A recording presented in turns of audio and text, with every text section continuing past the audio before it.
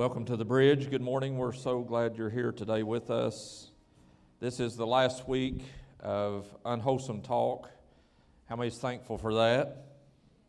Amen. More than one, hopefully. So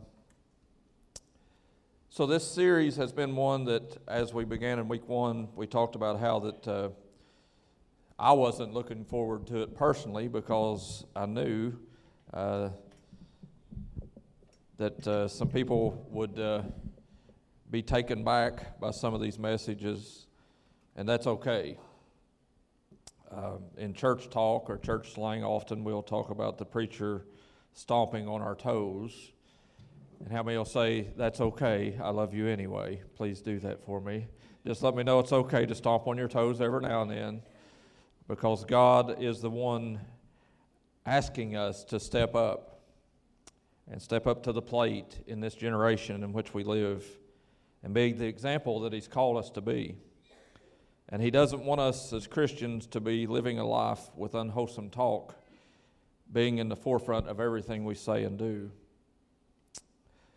So the verse that we've been using for this series is Ephesians chapter 4, verse 29. This is the New International Version. It says, "Do not let any unwholesome talk come out of your mouth, but only what is helpful for building others up according to their needs, that it may benefit those who listen."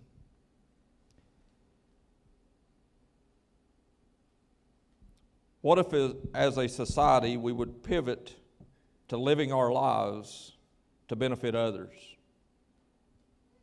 This verse is pointing us in a direction, and God is asking us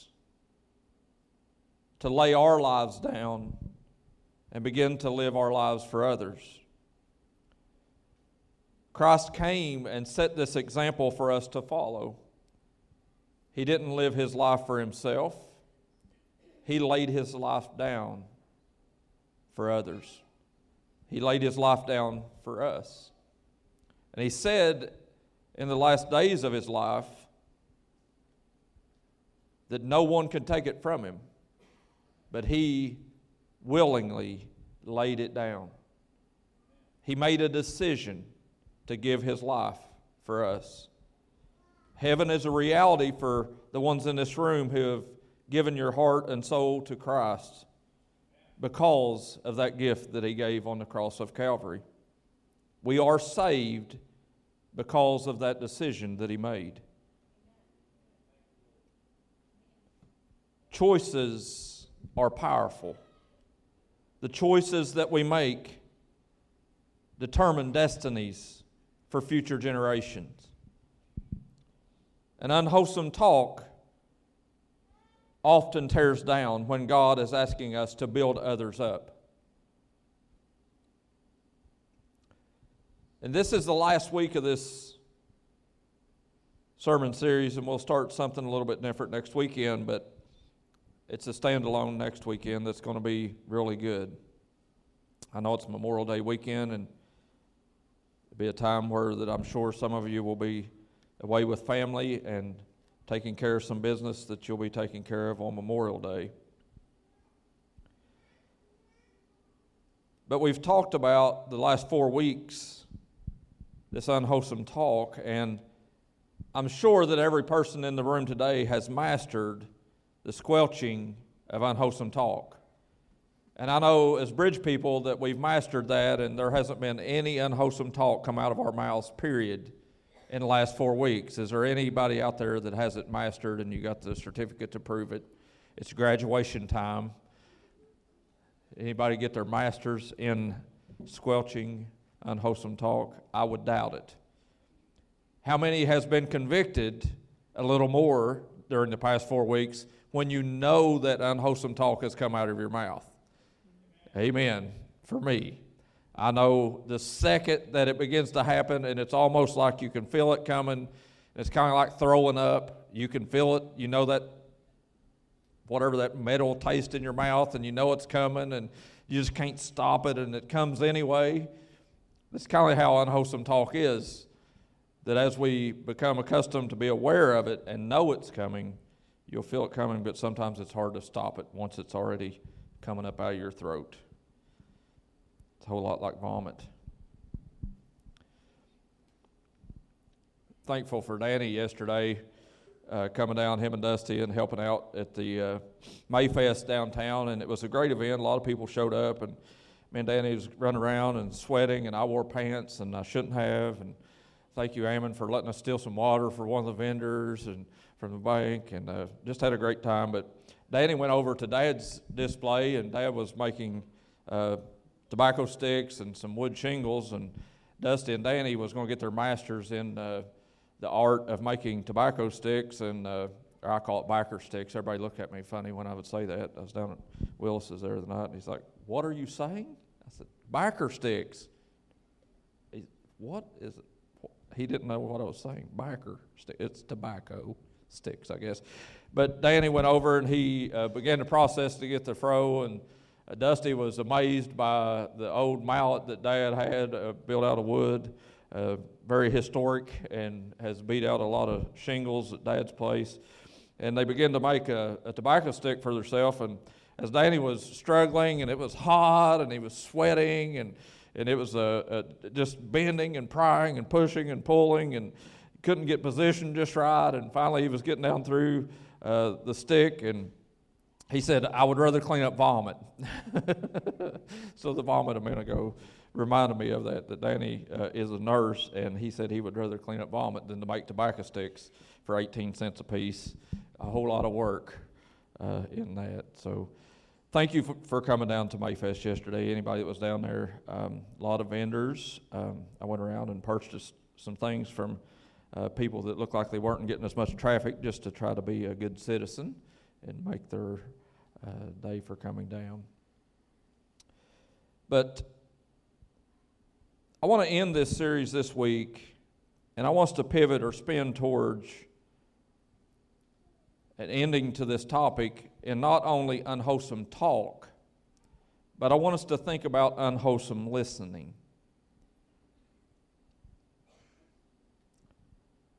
Listening is an art. Listening must be intentful. You have to decide that you want to listen.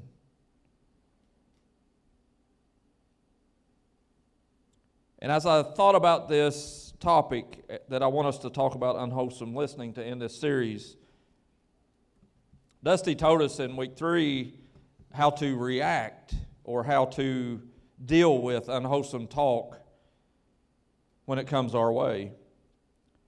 But there is an art of listening where that wholesome listening would be listening with intent and listening with the purpose of understanding that as you're hearing a conversation from the person, that God has put you in their presence. And He positions us in places sometimes that we don't even want to be. Maybe it's a neighbor that's having a hard time or dealing with some issues in life, and as they're there and they begin to put words upon your ears, you have to decide, do I want to listen to this, and do I want to be available, and do I want to be an answer, and do I want to be Christ in the moment for this individual? Do I want to quote Scripture to them or give them a life lesson that I've learned and help pick them up? Because this verse in Ephesians tells us to do it for the benefit of others, that we need to be accountable to God for what we say. And I also believe we're accountable for what we hear. People need Christians in their life. Because as Christians, we have an answer to the plight that we face as humans. And this human existence that we're in, this life that we're living, is hard, is tough. But I know nothing has been wasted, as the song says. He's the potter, we're the clay. We have answers, folks, as Christians in this room today. But as I was thinking about listening, I went back to this verse, and this is at the ending of the Christmas story that is always read in Luke chapter 2. I want us to start reading at verse 45. It says, "When they did not find him..." So I need to give you a little preparation for that. It says here that they did not find him. What it's talking about is Jesus, his parents, Mary and Joseph, had made it a custom practice to go to Jerusalem for the feast, the religious purposes of their day. It's an annual feast that they must attend as Jewish people. And they reared their son, Jesus, who God gave them, in this religious circle. And they fulfilled the duty as parents to bring their kids to God. So as they brought Jesus to Jerusalem, this pilgrimage, it was a pretty far journey. They would do it in caravans to protect themselves from outside forces. But as they got to Jerusalem, they got caught up in the moment and they was living out this celebration, this feast. How many loves a good celebration and a lot of food? Family reunions, amen. For those of us that don't cook, we love them, right? It's a good time to get a go enjoy the food of others' labors, or the fruit of others' labors. But Jesus' parents had got caught up in this environment, and everything was just going on, and life was busy. And it was a season where that there was so much rejoicing and different things of people celebrating the goodness of God, that as the caravan left town that day for the event, they went in the journey and they just got in the caravan and took off, and they was traveling back home. But the next day's journey, it says that they looked around and they figured out that they had left Jesus behind.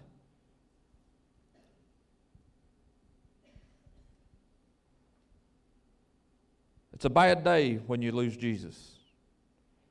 It's a really bad day when God trusts you as Jesus' mom and you lose Jesus.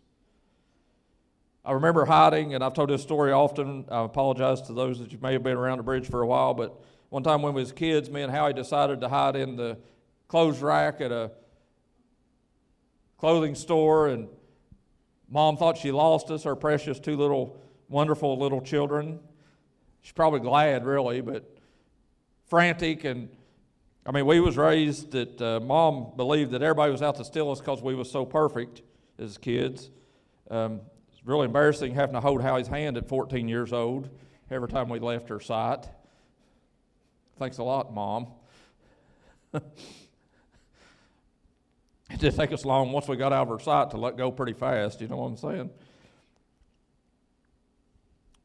But it's frantic whenever you lose one of your kids. Has anybody ever experienced that for a moment or for an instant you lost your kid, and it just fear and dismay takes over pretty quickly, and you don't worry about what others think. You run and you scream and you holler and you yell.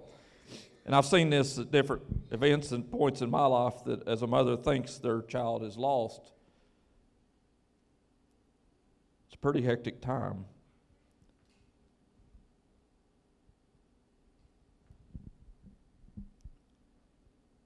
When they did not find him in the caravan,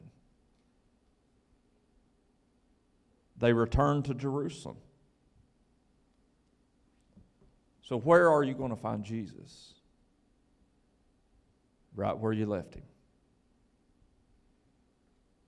And that's always at the foot of the cross.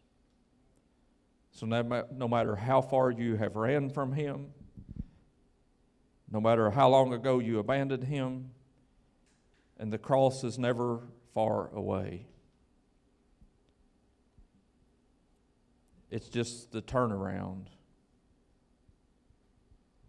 and he'll be right there. It says, then after 3 days, they found him in the temple.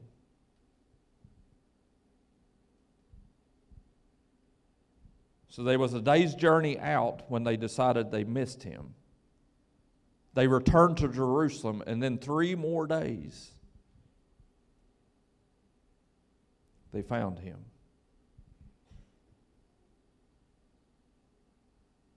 But how many knows 3 days can change everything? I think this was prophetic in some ways, looking forward to the day when a mom and 12 disciples would watch their Messiah hang on a cross and die an agonizing death and be buried in a ground. But 3 days later, Jesus will be found. Then after 3 days, they found him in the temple, sitting in the midst of the teachers. So the most important people in society in that day would be like going into one of the prestigious education and maybe Harvard in our world, and sitting down and talking to the people with doctorate degrees. So where they found Jesus was in the temple, sitting there talking to these type of individuals in the midst of the teachers. And it says this, that he was both listening to them and asking them questions.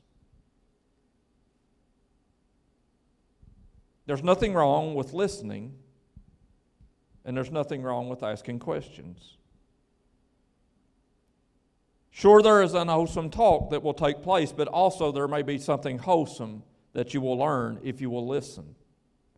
Look at your neighbor and say, you need to listen.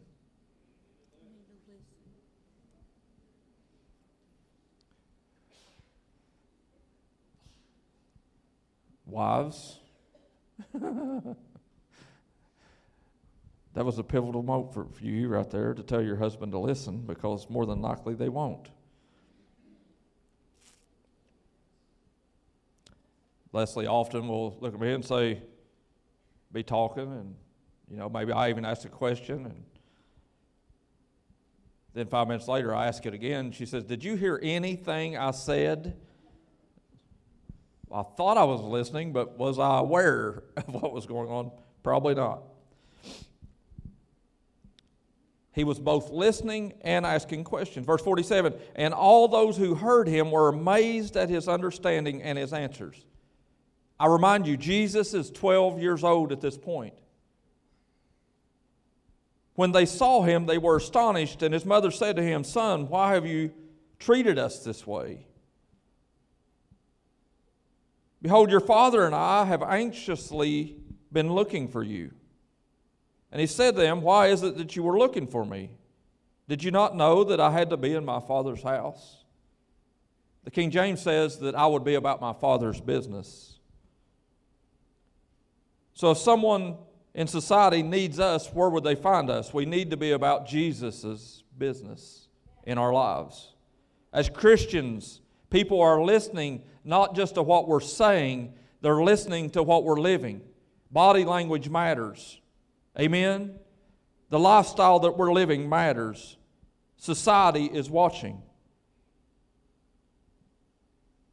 Verse 50 says, this is looking at Jesus' mother, Mary. It said, but they did not understand the statement which he had made to them. Jesus said some wholesome words, but they did not understand what he was saying. Have you ever read the Bible and had a hard time understanding? Most people say they won't read the Bible because they can't understand it, or they can't get the meaning or the gist of what the verses are saying. The Bible says that the Holy Spirit will come upon us and will bring awareness to us, that he will give us understanding, that he will remind us of all things that Jesus has said. Verse 51 says, and he went down with them to Nazareth. So Jesus gets back in the caravan and heads out of town. And he continued in subjection to them. Parents, if your kids are sitting close by you, tell them to be in subjection to you until they turn 18 and go on their merry way. Amen. Don't look over, Joe Don. She's looking at you, hoping you're going to say it. She's glad she turned 18. But then the verse goes on to say, and his mother treasured all these things in her heart. Mary thought about and treasured these words that Jesus had just spoken, that he would be about his Father's business.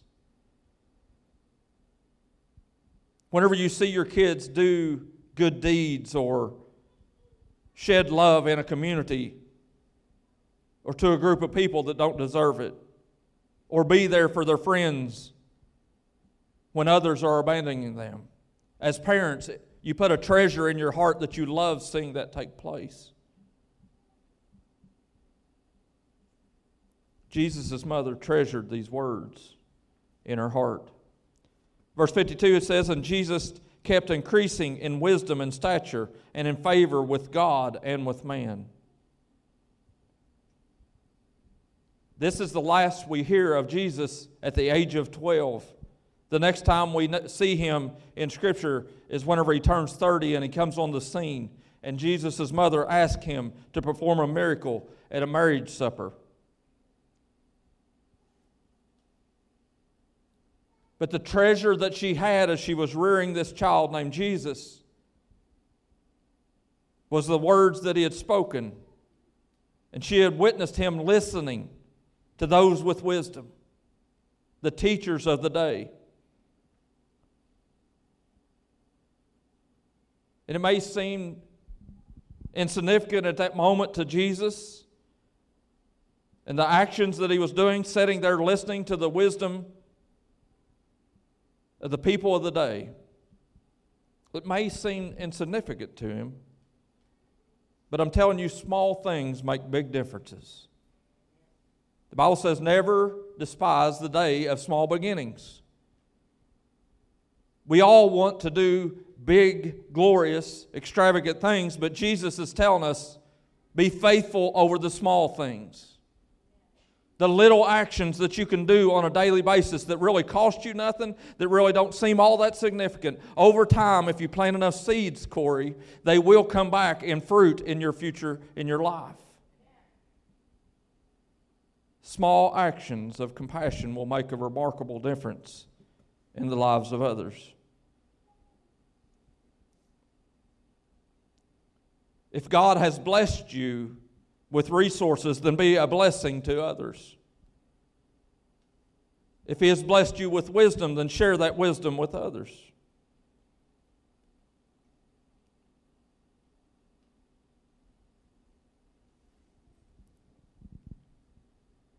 I want to read you a story that I found on the internet.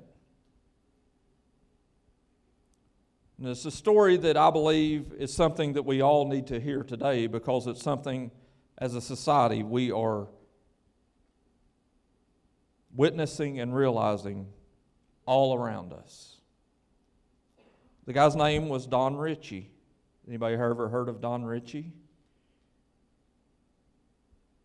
Me neither, until I found this story. Don Ritchie lived beside a cliff that was used for suicidal jumps for over 50 years. He lived beside of this cliff. Every time someone approached the cliff, he would go out and make sure that they wouldn't take their life. Over the years, he had stopped at least 160 people documented from killing themselves. Everybody say that's making a difference. And that's just an official estimate that they've got. The real number is said to be by his family to be surely over 400 individuals that he had stopped from jumping off the cliff. Don passed away May 13th of 2012. Don happened to live near a gap, an ocean sea cliff in Sydney, Australia. It's a popular visitor destination which has gained infamy as a suicide spot over the years. It's estimated that 50 people a year end their lives there each year. As individuals walk up to the cliff looking at the crashing waves below and wondering whether to jump, Don would approach them with a smile and ask this: "Why don't you come and have a cup of tea?" Accepting his offer, these people would be invited into his home where they would have a chat over tea. No counseling, no advising, no prying. Just one human being lending a listening ear to another. Some of these people had mental problems. Some had mental illnesses. Some are just people going through a rough patch in life. For many, a listening ear was apparently all that they needed to change their mind. And after the listening session, they would leave and return back home to their families. Thank God for people like Mr. Ritchie. As Christians, we see and hear these stories often of suicide all around us. Our small community here in Lewis County is not exempt from those things. Young and old, rich and poor, none of those things determine who are facing these battles. We need to be listeners as Christians. The ear that hears, the voice of those that are hurting. They are here if we will find them. I thank God for Dusty and Albie for all they do for the youth. For those that are going through a hard situation in life, and when you're in your teenage years, it's not easy. Life is not easy. And I love giving the youth an opportunity to speak on this platform and this stage and to this body of Christians known as the Bridge Church, because they have something to say. The question is, as adults, are we listening? Are we there for them when they need us? Last year, Dusty and Albie, they paired up a lot of our teenagers with other adults in the room and were assigned to each other that they would be there for each other and help each other when they're struggling. And the teenagers had a safe place that they could let their voices be heard to those that would listen, that those that would pray with them would give them wisdom in God's Word to help them through tough situations in life.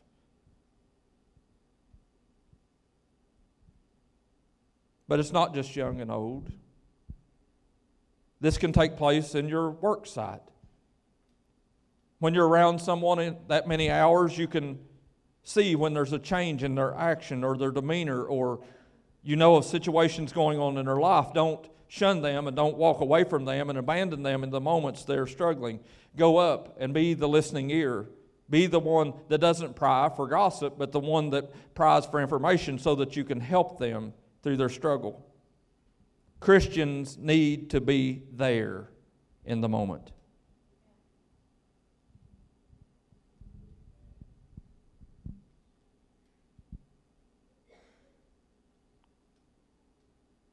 Sometimes there's individuals that we may walk past on the street that may be on the verge of throwing in the towel, of giving up.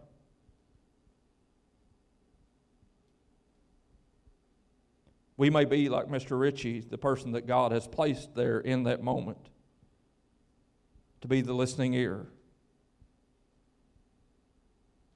And I know we may not share cups of tea, but you can get you a caramel mocha sloppy, whatever they're called, I don't know. I had one yesterday for the first time. It was really good. Somebody bought it for me. They're here today. Thank you very much for my caramel mocha something or another.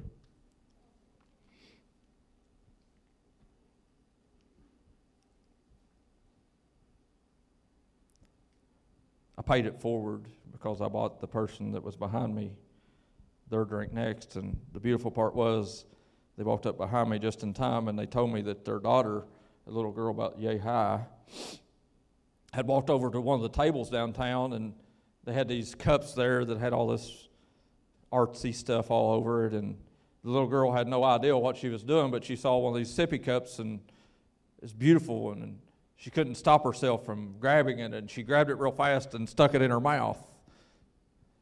And you know what that means as a parent? You just bought it. So they asked the person, how much is that cup? Well, it's $30. Thank you very much. It's probably why it was sitting on the edge of the table so the little girl could get to it. It's a good sales tactic. But I was able to purchase a drink to put in the $30 cup. We need to be there for those that are facing situations in their life.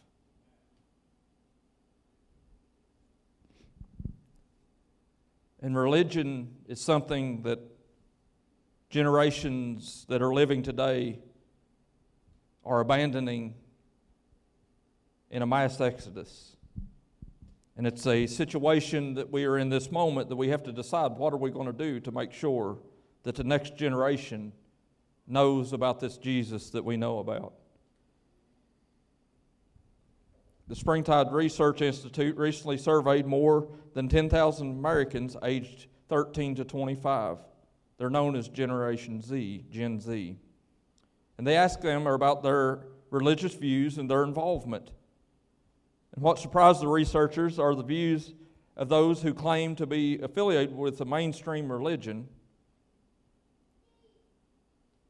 The executive director revealed that they are checking the box that says they are either Jewish or Catholic or whatever, but over half of them are saying, even though I check that box, I don't trust organized religion.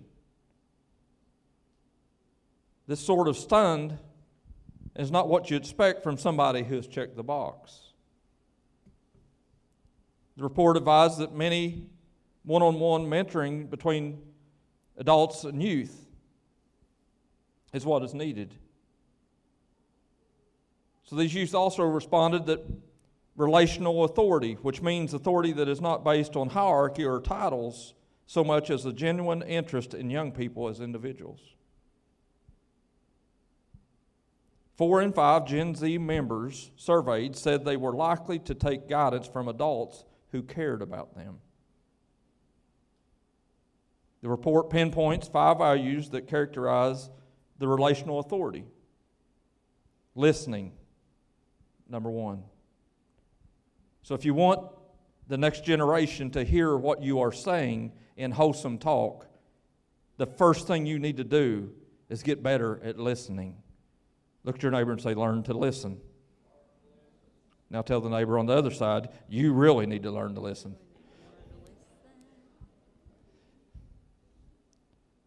Because I assure you that you chose that person that you said it to first because you thought they wouldn't listen. Number 2 is transparency. Number 3 is integrity. Number 4 is care. And lastly is an expertise.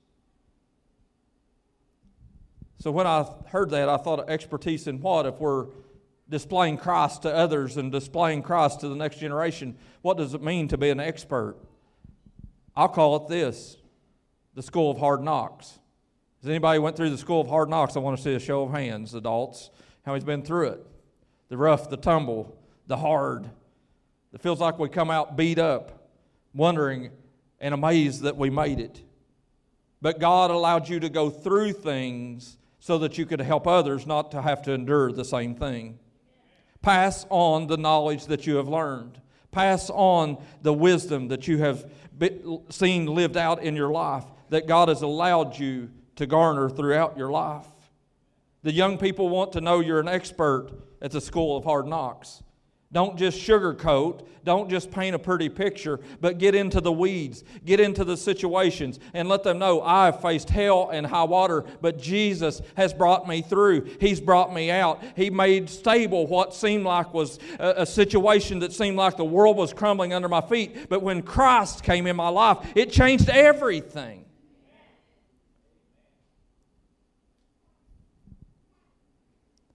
Being an expert doesn't mean that you have to be able to quote all of Scripture.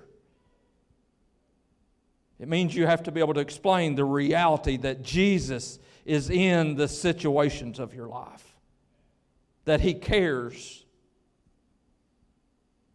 that He listens, that He has a transparency that He will open up the windows of heaven over your life.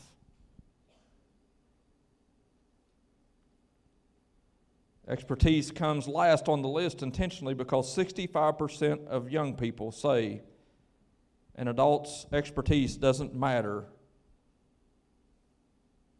unless they know the adult cares for them. You see young people sitting in this room today, teenagers, for those of you in your 20s, I want you to know this. Your pastor loves you, and your pastor is grateful that you're here today. And I'm not saying that because I've got the microphone. I'm saying that because that's the life I want to live. Because there's no greater joy I know of in my life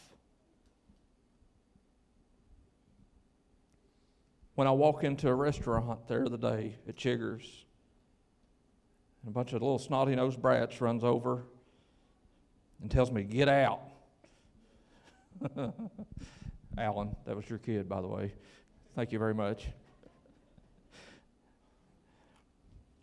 Once I got my footer, I guess it was my time to go. I don't know. But she knows who I am.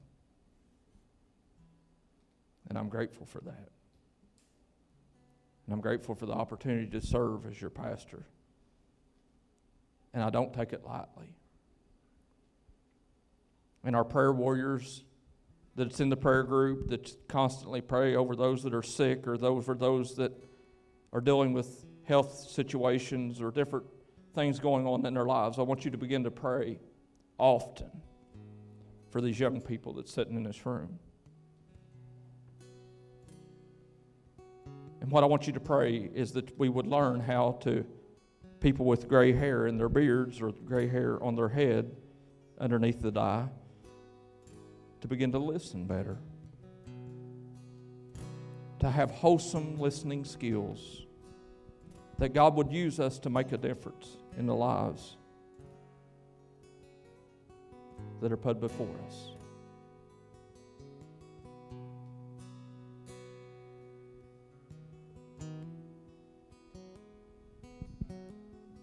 Christians, I want you to know that we live under a microscope, a life under a microscope.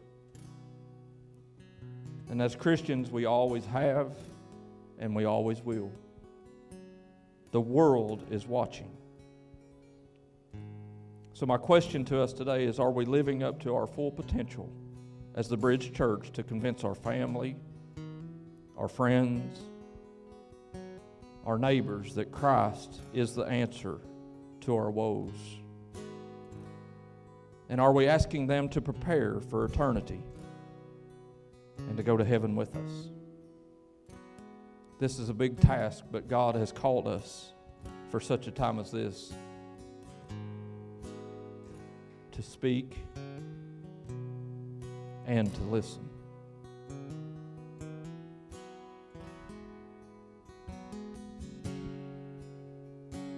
So as parents, often, I know you've said this to your kids, do as I say, not as I do. Has anybody ever said that to your kids? Do as I say, not as I do? How's that working out for you? They're end up going to be like you.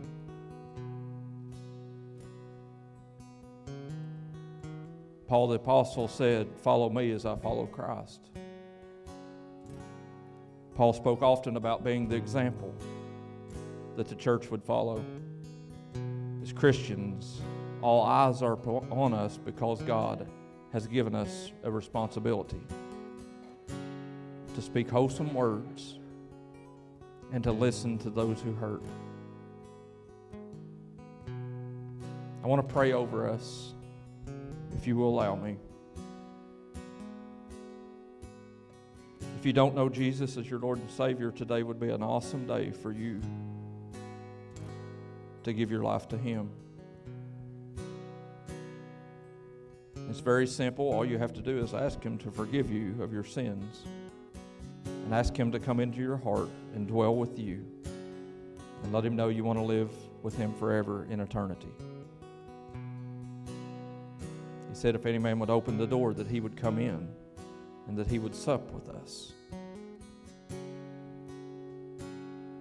So if you feel like you don't know where to go and life has thrown you curveballs that you cannot handle, Give your life to Him today and see if He will not make a difference. Because I assure you, He will. If you've known Christ before and you've walked away from Him, you've abandoned the call that He's placed in your life, and you can sense in this moment that He's calling you, come back home. As I said earlier, just turn around, and He's going to be right there. The foot of the cross is always right next to you. Turn to Him. Give your life to Him. Renew your relationship with Him. That's His desire. So if everybody would just bow your head and close your eyes.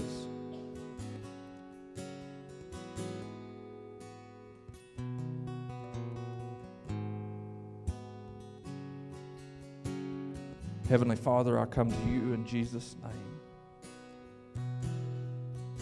God, I pray today for those that have been here, that have listened, and that have heard these words about unwholesome talk and unwholesome listening. God, I pray that they would not fall on deaf ears, but it is ears that hear. And God, this isn't just a season that we've walked through as a church, as a sermon series, but it's something that will prepare us for our future. God, continue